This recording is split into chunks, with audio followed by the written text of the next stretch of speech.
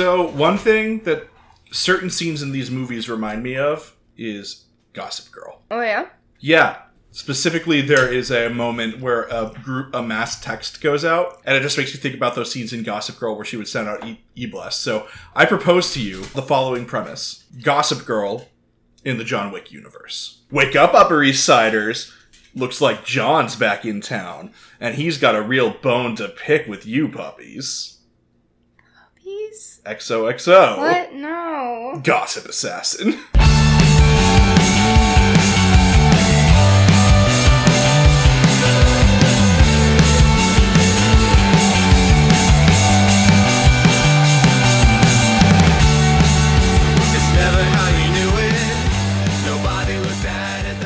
Hi, I'm John. No, I'm Bethany. And this is Them's the Facts. No. No. Really? What fact are you going to do today, John? My fact is that John Wick is a good movie series. This is home viewing. I don't know if that's the truth or not. I've got some... I see how you built in that ad break there. I didn't mean to. It was a complete accident. I love you, and I love our podcast, and I've got Them's the Facts on the brain because we're recording that tomorrow. Little known fact. I don't know them. A, Bethany doesn't know them, and B, all the podcasts that come from the Atlanta group of Pocket Podcast Network are recorded using this one mic that I impulse bought after using the gray model of it at work, because I was like, ooh, this sounds so nice. Are you trying to get sponsored by Yeti now? Listen, I love Yeti. They're wonderful. It's a wonderful microphone. It's a very professional microphone that I have in my editing room. Oh, you might want to cut this out. But I was listening to Sawbones. You were listening to Sawbones? And Warby Parker, if you want to sponsor us, we both wear your glasses. This is true. We do both wear Warby Parker glasses.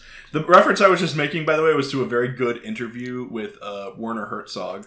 From Studio 360. Well, I think he might actually pronounce it Werner. No. I don't know. I don't actually know. I don't believe you. I'm probably going to post a link to this interview on our Twitter, which is Home Viewing Pod. It's on twitter.com, so check that out. It's very good. It seems kind of illuminating on Werner Herzog's filmmaking process and the way he consumes media, which I like a lot. I thought it was cool. That was a long tangent about Werner. It was a long Werner. tangent about Werner. Well, we might be going to see one of his movies this weekend, too. If it's still If it's still at Tara, I'd really like to go see Meeting Gorbachev. It seems like a really cool movie. If you want to watch a Werner Herzog movie, I recommend checking out Into the Inferno on Netflix. It's widely available. It's a documentary about volcanoes and the effects that they have on the cultures that surround them. So, how does this tie into John Wick? Listen! Sometimes when I haven't been in front of the mic in a couple of weeks, I like to just do a cultural download, like being like, hey, this is the media that and movies that we have been consuming for the past couple of weeks. Such as... So, is this the monthly playlist? I guess it is the monthly playlist if you think about it. What else? Carly Rae Jepsen's new album. Fantastic. Detective Pikachu. Yeah, he's pretty good. Detective Pikachu is adorable, and I love him. But, better than all of those things. Better than all of those things. John Wick 3. Yes! But we are not discussing John Wick 3, because this is not a spoilers podcast. We might jump a little bit into John Wick 3. We need to give the masses time to enjoy this art. I will say, it makes me appreciate the Belgian Malinois a lot. It makes me appreciate Halle Berry. I already appreciated Halle Berry. Oh, her hair in that. Oh, so good. But we're going to be talking about John Wick 1 and 2, which is not in the alphabetical order. Listen, we were supposed to be covering Game Night next, but we decided it's our birthday month. We're going to go see John Wick 3 for sure, because it was the movie that came out closest to Bethany's birthday. Because, we do a birthday movie thing. AKA birthday movie. Yeah, exactly. We both have birthdays in May. Mine is the 9th, Bethany's is the 15th. So we always go to movies those weekends because May is a big blockbuster month. You always have good releases coming out in May. Why is that? It's the start of summer. Kids are getting out of school, and summer is blockbuster season. I mean, I think I can trace back a very long time the movies I've gone to see for my birthday. I saw Revenge of the Sith and Attack of the Clones. Let's see, I saw Thor, the first Thor. I'm pretty sure I saw both Iron Man 1 and Iron Man 2. I saw X-Men 3, The Last Stand. That was fun. Oh, I'm excited for the new X-Men. Oh, Dark Phoenix. Sophie Turner. Oh, yeah, we finished watching Game of Thrones, which is a terrible show. And we also... What?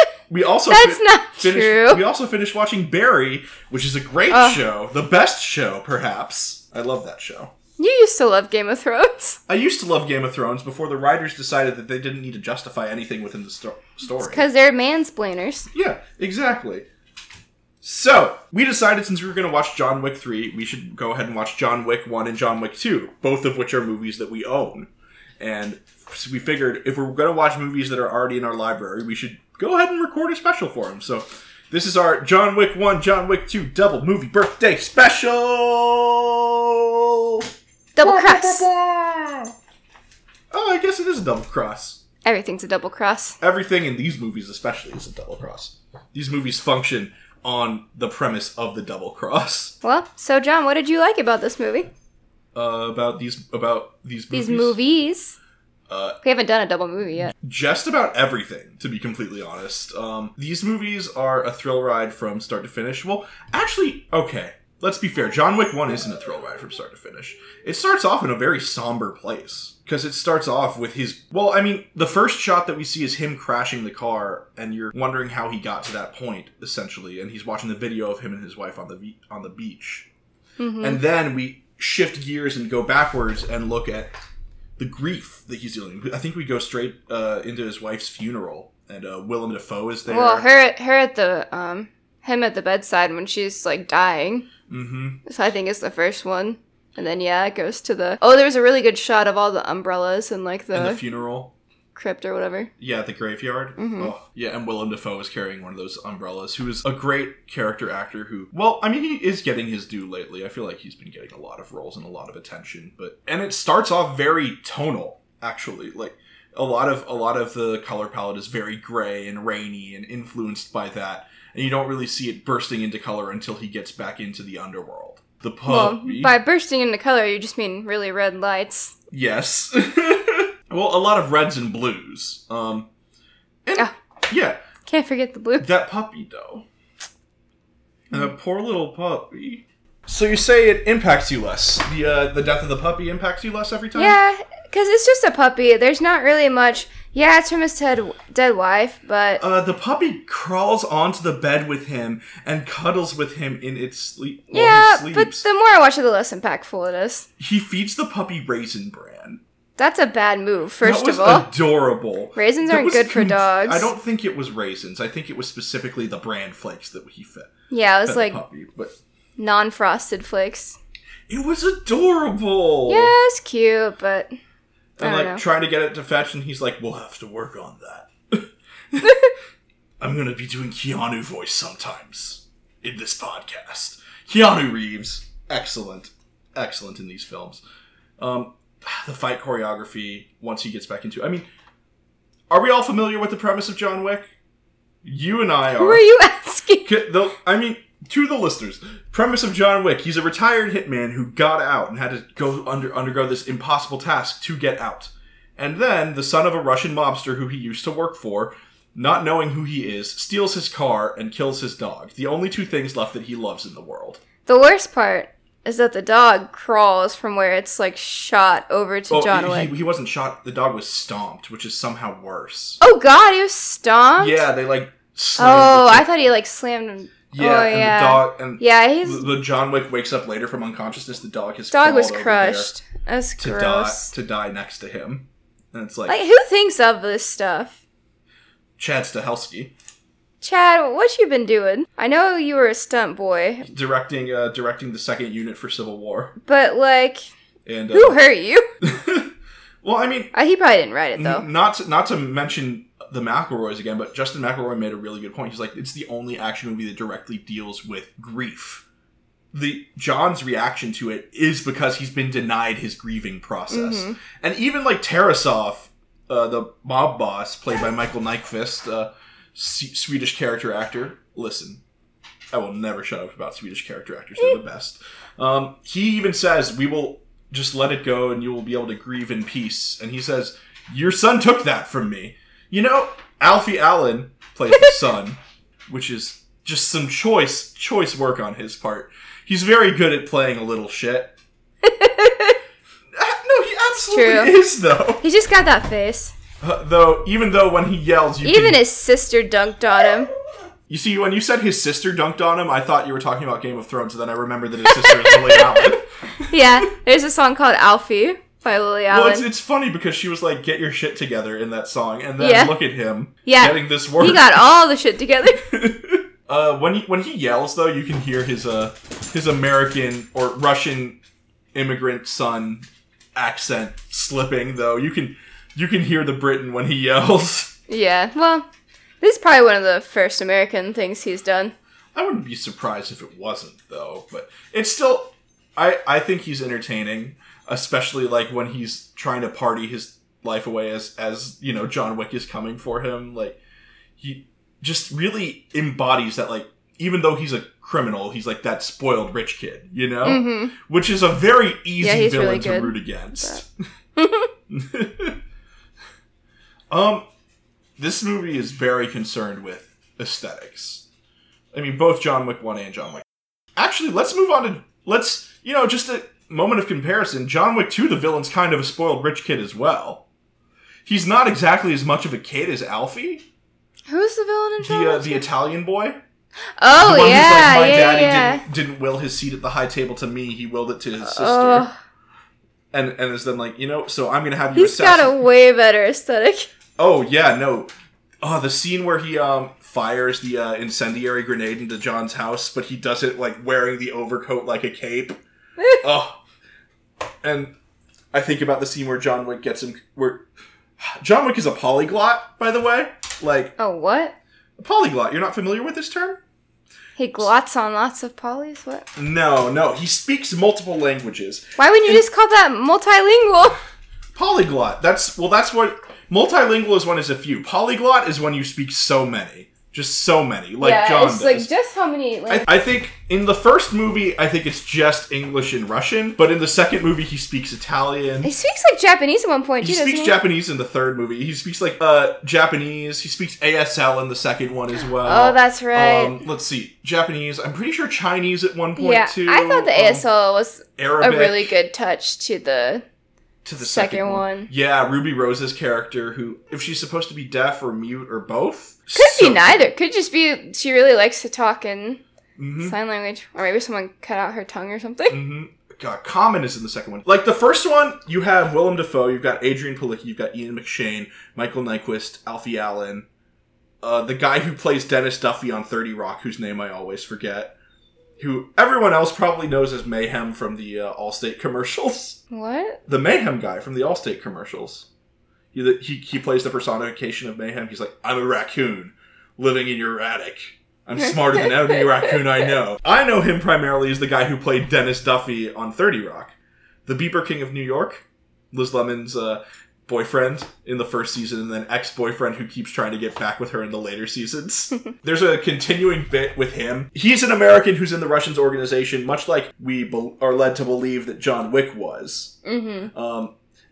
I say spoilers for the third movie, but he doesn't speak Russian at all. Like, any time that Tarasov, Michael Nyqvist's character, tries to speak Russian to him, he's just like, Vigo, English, please. But that drove me nuts. I hate it when people like hear another language and they're like, please talk in English. It's well, to be fair, he was... he's being funny. It was very funny. It was, and it wasn't to be funny. He works for him. But the fact of the matter is, why are you working in the Russian mob? Right. If you don't speak Russian. That's not some good bratva right there. Ooh, can we talk about the cars? The band? Yeah, I don't want you coming here and wasting all my time. No, the cars in this movie... Yeah, he's got a good setup. Yeah, well, I mean, he's got the Mustang to start, which is just absolutely beautiful. I think Aurelio gives him a Charger later on, too. And then the Continental gives him a Charger. The second movie, he gets back his Mustang and then gives it to Aurelio. Oh, man. Wrecks it in the fucking cart. Completely fucks it up because... Well, it's not his fault. Well, it is, though. He uses the car as a weapon to destroy all the taxis. Some of which are, like, old model taxis. Oh, wait, no, that was in the third movie that we saw the old model taxi. Yeah. But, it's a lot of good cars in this movie. Mm-hmm. And just well choreographed car action and driving work. Like the scene where he's on the airstrip and the dog is in the passenger seat and he like pulls that like Yui like in front of the construction equipment where he drifts around. Excellent work. I have long held that all film, All movies are art in some way, shape, or form. Are you checking to see if someone is listening? I love you, our executive producer, Brittany, but she's a filmmaker and I'm a film critic, so it kind of like, we're kind of at odds over... Sworn enemies. We're at odds over what is a film and what's a movie. I believe there's no difference between a film and movie. She believes there is a big difference between a film and a movie. And then, of course... She's raised a good point. If a cinematographer were watching it, it's only a film if it was shot on film, in their opinion. In some cases. I think that's the best definition. Which is pretty funny. Which would mean that Detective Pikachu is a film and John Wick 3 is not. It was shot on film? Detective Pikachu was shot on film. What? Yeah, it was shot on film. Did that make doing the edits harder? A little bit, but it made it look better. Wait, how do you do it if it's on film? You would just go in and paint it in onto the film, essentially. Well, the thing is, the film will have to be digitized anyway, but rather than picking it up from digital video, so it would like go in and out in a process, essentially. Someone send me a WikiHow. Okay, thanks.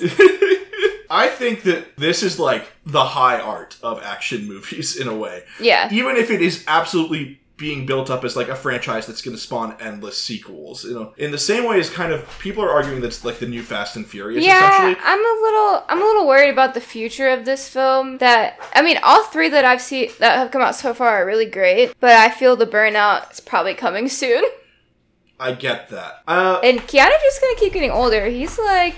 The thing is, all these John Wick movies are taking place like back to back to back to back. I feel like there's going to be a pretty significant time jump. Yeah, there has to be because of where it ended on the third one, and how old everyone is going to be. This is if the next one's coming out in 2 years. Well, it's just interesting because even Ian McShane looks older in the third one. That's like as Winston. Oh, we haven't even gotten into the Continental yet. Oh, the Continental is so cool. Would book a reservation. That's where the elegance of the world building of this movie kind of comes in. Like, I feel like it's first hinted at that, like, oh, the underground economy is like a real and normal thing. Because when Jimmy, the police officer, comes to the door after John Wick deals with the Russian mobsters who have come to kill him, and says, "Oh, you working again?" Just like accepting that John is there and it's fine, you know. Jimmy, played by Thomas Sadoski, who. You may know from The Newsroom, but probably not, because that's a bad show after the second season. Gosh. Or after the first season, honestly. You are such a fibber, because, like... Oh, I loved the first season. I loved the first season so much. If you ask him about any show... neoliberal garbage. In the first two seasons, it's always, like, super great. And then they do one thing wrong, and he hates it. They don't do one thing wrong. They slowly get worse and worse and worse. I mean... Shows that I used to say were the best thing on TV right now are shows that I'm just sick of at this point. List includes Jane the Virgin, The Flash. Oh, gosh. You're so mean. I'm mad that we haven't finished Jane the Virgin and it's all your fault. I'm going to watch it without you. If anyone wants to watch Jane the Virgin with me... Thomas Sadoski is also on Life in Pieces as well. That really cute CBS sitcom. Oh my gosh, that show is cute. Yeah, I love that show. Who is he on Life? He plays the oldest brother. Or so the middle, I guess he's the middle child because the girl is the oldest. So he's the older brother of Colin Hanks. Oh, okay. The screw up who had like a divorce and everything. The artist screw up guy. Oh, yeah. Yeah, you know who I'm talking about. He plays a bit part as a cop who comes in to check on John when things are going wrong at his house, and he just has like great reaction faces. Oh, the cleaners, when he makes the dinner reservation for 12, which is code for I have 12 bodies that need to be picked up. And everything in this economy is paid for in these gold coins that are minted by the High Table, which is an organization that we find out about in the second one, which seems to be this organization of 12 crime families or crime organizations that run the world, I guess? Yeah, because there's a like organization in every single country because they everywhere they travel they're like, oh yes, welcome to the Continental blank. Like, you see, the first movie you only really think, oh, this is happening in New York, and these New York gangs are the ones who are involved in it, because you see, well, mostly Russian mobsters is who he's dealing with. You get this idea that crime runs New York, and there's this hotel for assassins that is a neutral ground for all work, wet work essentially, that everyone is conducting. Also, Adrian Palicki is staying at the hotel as Miss Perkins.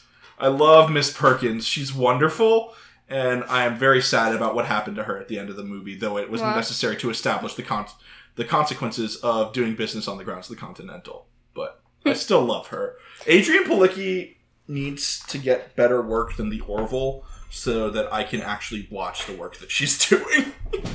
I just think it's incredible that this movie world is on par with, fiction books that you read. Like, everything has, like... It's like, well thought out. I don't think it is as you don't much think as so? you think so.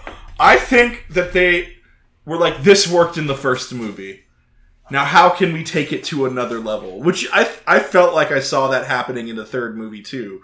Because they're kind of just, like, doling out the lore and making it up as it goes along in these movies. That's how books work, too, though. That is how books work. And I think the first one was... And they kept consistency with the markers and the coins. Well, the markers weren't even mentioned in the first movie. Though. Yeah, you only see that in the second movie. It's like, there's... You only think of there being one rule in the first movie. No business is to be done on the That's true. the Continental. And then they're like, and then well... Winston says there's 2 rules. Let me pull this out of my back pocket. This is a favor that you owe me. But it also does feel like a Russian doll where, like, you open it up more and more, and there's more layers inside of it. And the question is, when are they going to exhaust the doll? When are they going to get to the smallest doll? Because we are set for a John Wick 4, which already has a release date in that's never good. May 20th. No, I think that's good. I think that means that they've already. You think they've written it then? I think it was probably written before John Wick 3 was even done filming. Really? Yeah, no, they're setting to release it in 2 years. With the amount of effects and production and choreography that's true, work, because it takes months for them to film it. Exactly. Oh, well, I'm sure everyone knows this, but Keanu does all of the action himself. Yeah, you can actually see videos of him training for all the gun work, too, and, like, if you look at it, it's, like, realistic, tactical approach with all of the gun stuff. You can see him on the range with a trainer and everything. It's just such He's cool incredible. stuff. But he's been doing action for forever. Yeah, absolutely. He's been raising motorcycles since you could remember. Raising motorcycles? Mm-hmm. Highlight sequences are something that I really want to get. I feel like the last... Highlight? Like... There's the last fight in the first movie is which is just between him and Michael Nyqvist. Viggo. So we're not talking like Fenty. No, we're not talking. Okay. No, I think there's a really good fight between. It's the hand-to-hand, like no guns. Let's settle this. Oh, I thought that was very effective. Or I like when he knocks a gun out of someone's hands and just continues to fight them, like fist fight. And then uses like the own gun against them too. Like. Oh yeah, that's my favorite. Like he is a proponent of the double tap, which is making sure that they're dead by shooting them in the head. Oh yeah. Let's see. I think all the character interactions are very well scripted and good too. It's all heightened because it's an action movie, you know? Everything is like as soon as John Wick's car gets stolen, like the subtlety is abandoned. And I mean that for all of the movies, all of them. Cuz we're in this heightened world the entire time. The first movie is much more compressed. The second movie goes international. He goes to Italy. He fights Common. Goes international. God, the manager of the Continental Rome asking him if he's there for the Pope in Italian. Oh my god, that was so funny. But there's this recurring theme of it that is, vengeance doesn't ever really stop. Right. And doesn't necessarily settle it. Like, the only... Even if he's gotten revenge on the entire Russian organization, he's still, like, incapacitated at the end of the first movie, like, watching that video of his wife. And it's only, like, the only time that we really feel like he's going to get a palpable change is when he does go and adopt that pit bull after he steals the veterinary supplies, you know? When he gets the pit bull out of the cage and brings him home with it. Oh. Sorry, I just thought about the episode of What We Do in the Shadows with the... When they get trapped... That's another show that we've consumed recently. Watch it. I think the other thing that's really cool is that the people who surround John Wick, even if they're intending to help him, are also getting hurt through this situation. So, like, Willem Dafoe's character, who is the first one who, Viggo... It is so hard not to say Mortensen after saying Viggo. He's dead to us anyway, who Viggo contracts to get him. Ends up helping him because he was essentially a mentor to him, and he dies as a result of that.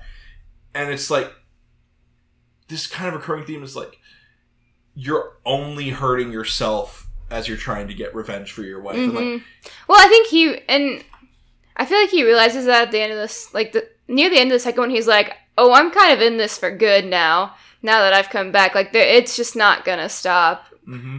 Evil just matches evil. There's something that they escalate the spectacle every movie too. Spectacle? Yeah. I feel like... Just the flashiness, or? Well, the flashiness, but then the sets, especially, I think. Ooh. No, this... such spoilers, though. Well, this movie has such good like sets, when they go to the... let's call it the desert.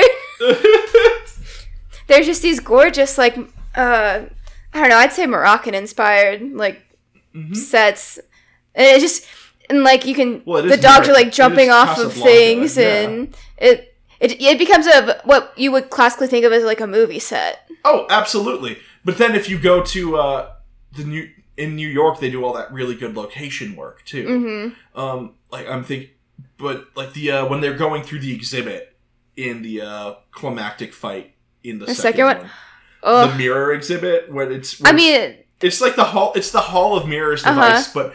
Because it's like a fine art thing, too, you're also playing with that.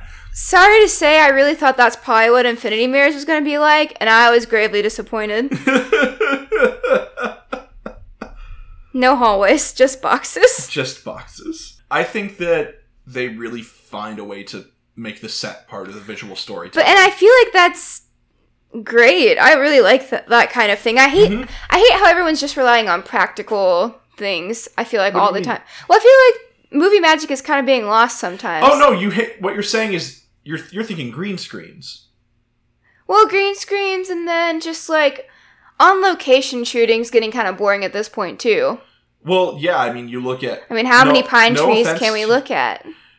No offense to the film industry in Georgia, but, like, it's getting to the point where living here, I'm recognizing everything. Yeah. In a lot of these big budget movies that have been coming to film here, like sometimes it ruins it a little bit. It does. Like just seeing, it messed with Venom a little bit. Like I actually would have rather, like I do kind of wish there was a Baby Driver in LA like it's supposed to be.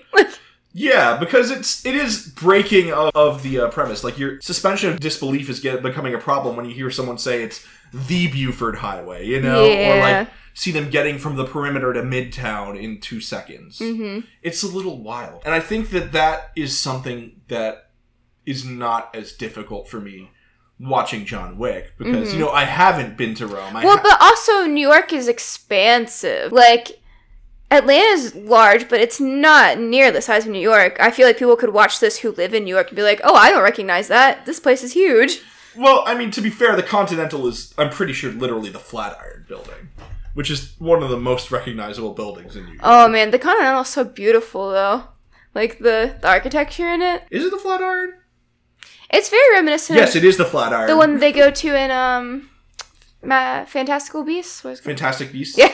Well, yeah, it's got that Art Deco thing. Yeah. The interior, at least, is very Art Deco. And it's very much a New York set movie. Like, I want to talk about what doesn't work for me in these movies. What doesn't work? Nothing. Okay. Women. We're done. Women.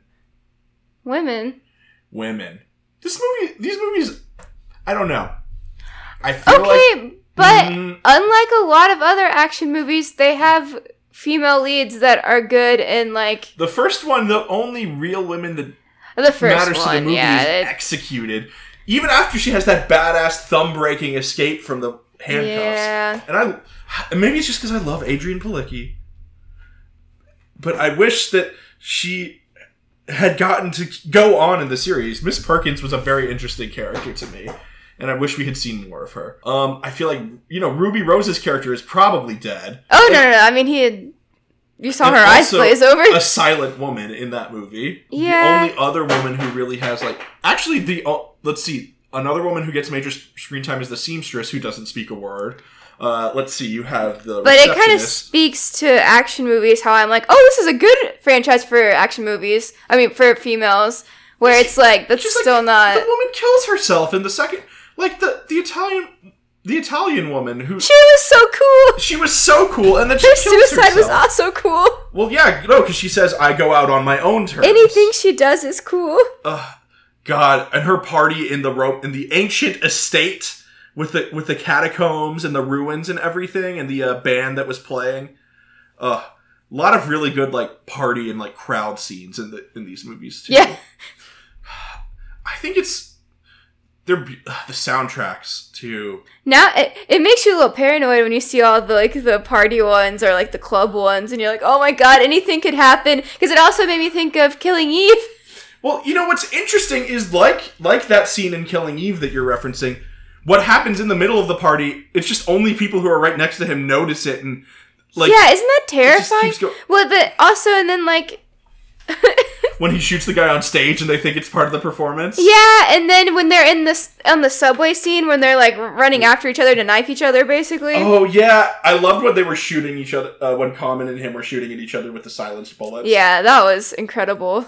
Oh. I'm like, would I notice if something like that was going on? Maybe not. Maybe from far enough away. I love the concept that like New Yorkers are just kind of. Well. I think the argument to be made is that all of New York is assassins in this movie. In these movies. Well, yeah, the park scene at the end. Yeah, when Winston stalked the park with people. That was incredible. They got them all to stop at the same time and like... Oh, it's like a flash. What coordination? It's such good. Like, so good. Mm-hmm. So good. See, look, you forgot what was bad about it already. That was my main complaint. I think there could be more diversity in the movies beyond non-speaking, non-translated ethnic gangsters trying to kill John Wick. Now, not for nothing, Keanu isn't like fully white, even though he does pass. Mm-hmm. Like Keanu absolutely passes for white, and I will acknowledge that. I feel like Sharon is a wonderful light in the darkness of these movies, as the main black character. Lawrence Fishburne as the Bowery King. Well, that's the new one. Well, in John Wick 2, he's in John Wick 2 as well. John Wick 2? Yeah, because remember you were talking about raising the pigeons. Oh, you hate. I don't understand this. But it's cool to see Lawrence Fishburne and Keanu interacting on screen again. After The Matrix, because it's so cool. And it's like, they both have aged, and they've kind of aged in different directions. We can't all be Keanu. Yeah, we can't all be Keanu. That's just the truth. Lance Reddick, that's who plays Sharon. He's really good. I like him. Yeah. Because he was in The Wire, he was in, he voiced the character and motion capped the character Silence in Horizon Zero Dawn, which is one of my favorite video games. I think there's so much we could say about these movies. It's hard not to just go over it. In conclusion, watch John Wick 1 and watch John Wick 2 and then go to the movies and watch John Wick 3. Yeah, I would recommend just watching them all in like 1 or 2 days, back to back to back. Which is what we did.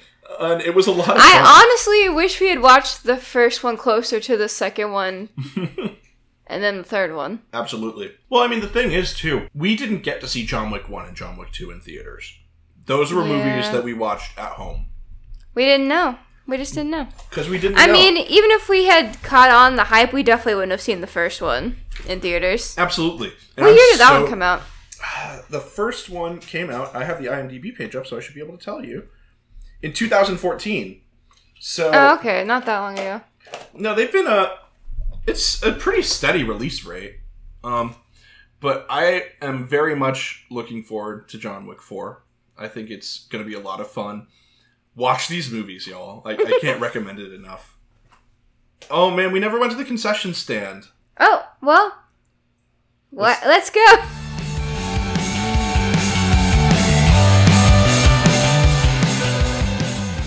So, much like a theater, we're going to make our money in the concession stand. That's our new term for our ads. It was Bethany's idea.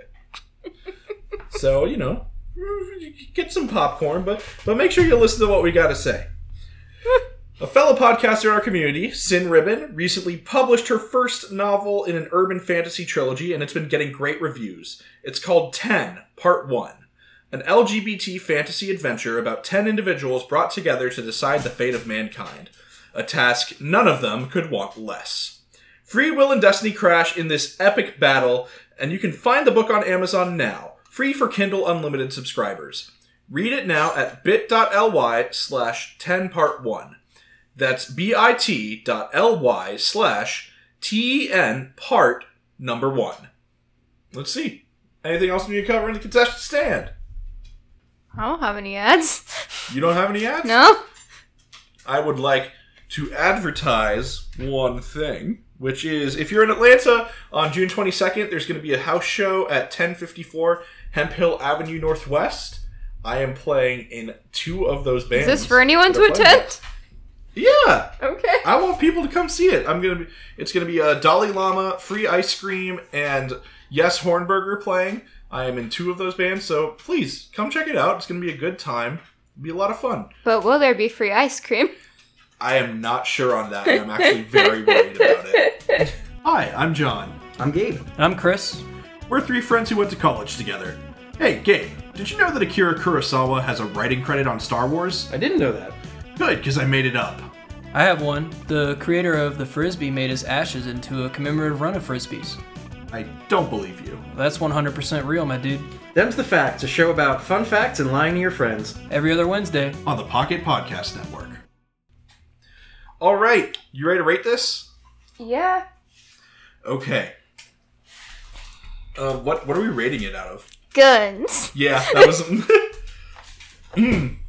Oh, we didn't even talk about the sommelier, though. Oh, okay. There's a scene in the second one where John Wick asks the Continental Hotel if the sommelier is in. Sommelier, as we all know, is the guy who knows all about wine. In the Continental Rome, he's played by Peter Serafinowicz, and he's not a wine sommelier, he is a gun sommelier.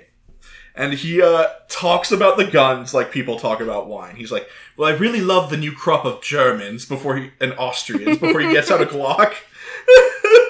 It's hilarious. Peter Serafinowicz is excellent. I love him. Well, okay, I have to say that reminded me because after that he goes to the tailor's and gets a fancy suit that's like bulletproof. It's all during that scene. But it's like it's such good setup and explaining for why he's able to like have so much stamina and last so long, whereas I feel like a lot of other action movies would just kind of leave it up to chance. Like, oh, I don't know why he's so good. He's just good. This is why he never gets hit by any bullets. No, he constantly kind of like hit by bullets. Superhero movies. Superhero movies, they have powers and they have armor, so... Sometimes they don't explain to anyone. Whatever. Okay, I rate this 5 out of 5 guns. I rate John Wick... Pew, pew, pew. Actually, 5 out of 5? I give John Wick 1 4.75 out of 5 guns. Mm-hmm. And I give John Wick 2 5 out of 5 guns. Really? I love John Wick 2. I think it takes everything to a whole nother level. And I live for spectacle. Like, the entire... Like, the museum sequence is what really sells it for me when they have that, like, remix of Presto from Summer playing in the background. And it's just so good. I love it. Are you sure it's Presto? It's Presto. That's the name of the movement. Are you sure? That is the name of the movement. That just sounds so simple. It sounds so simple, but that's what it is.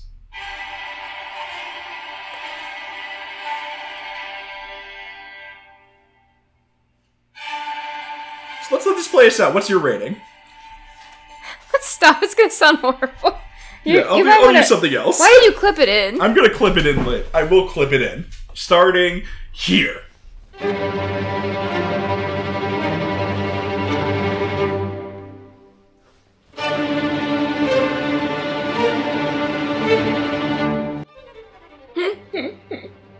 Okay. So what's your rating?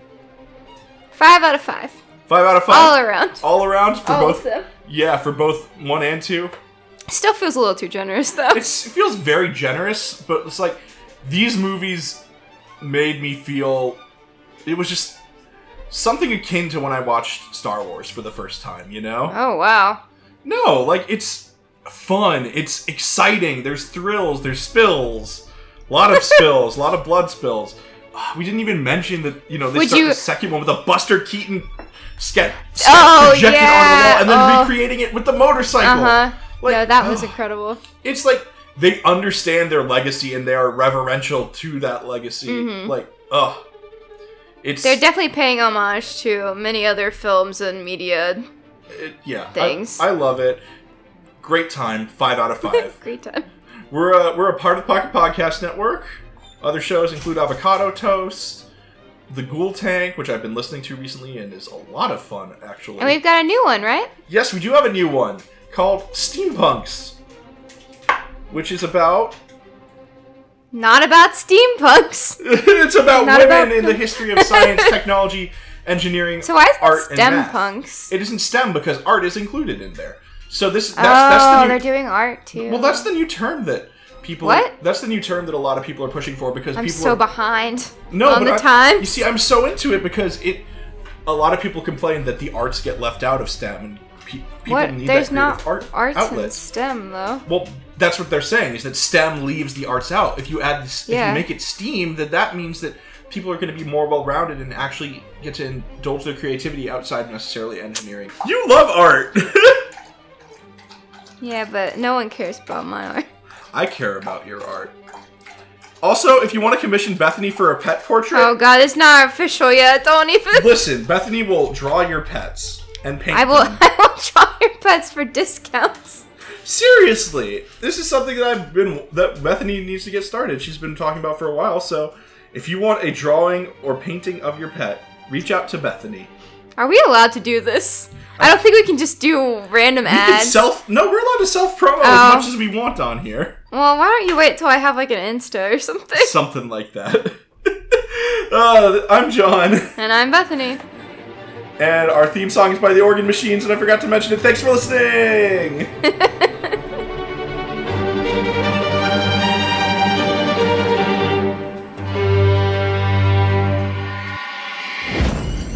Pocket Podcast Network.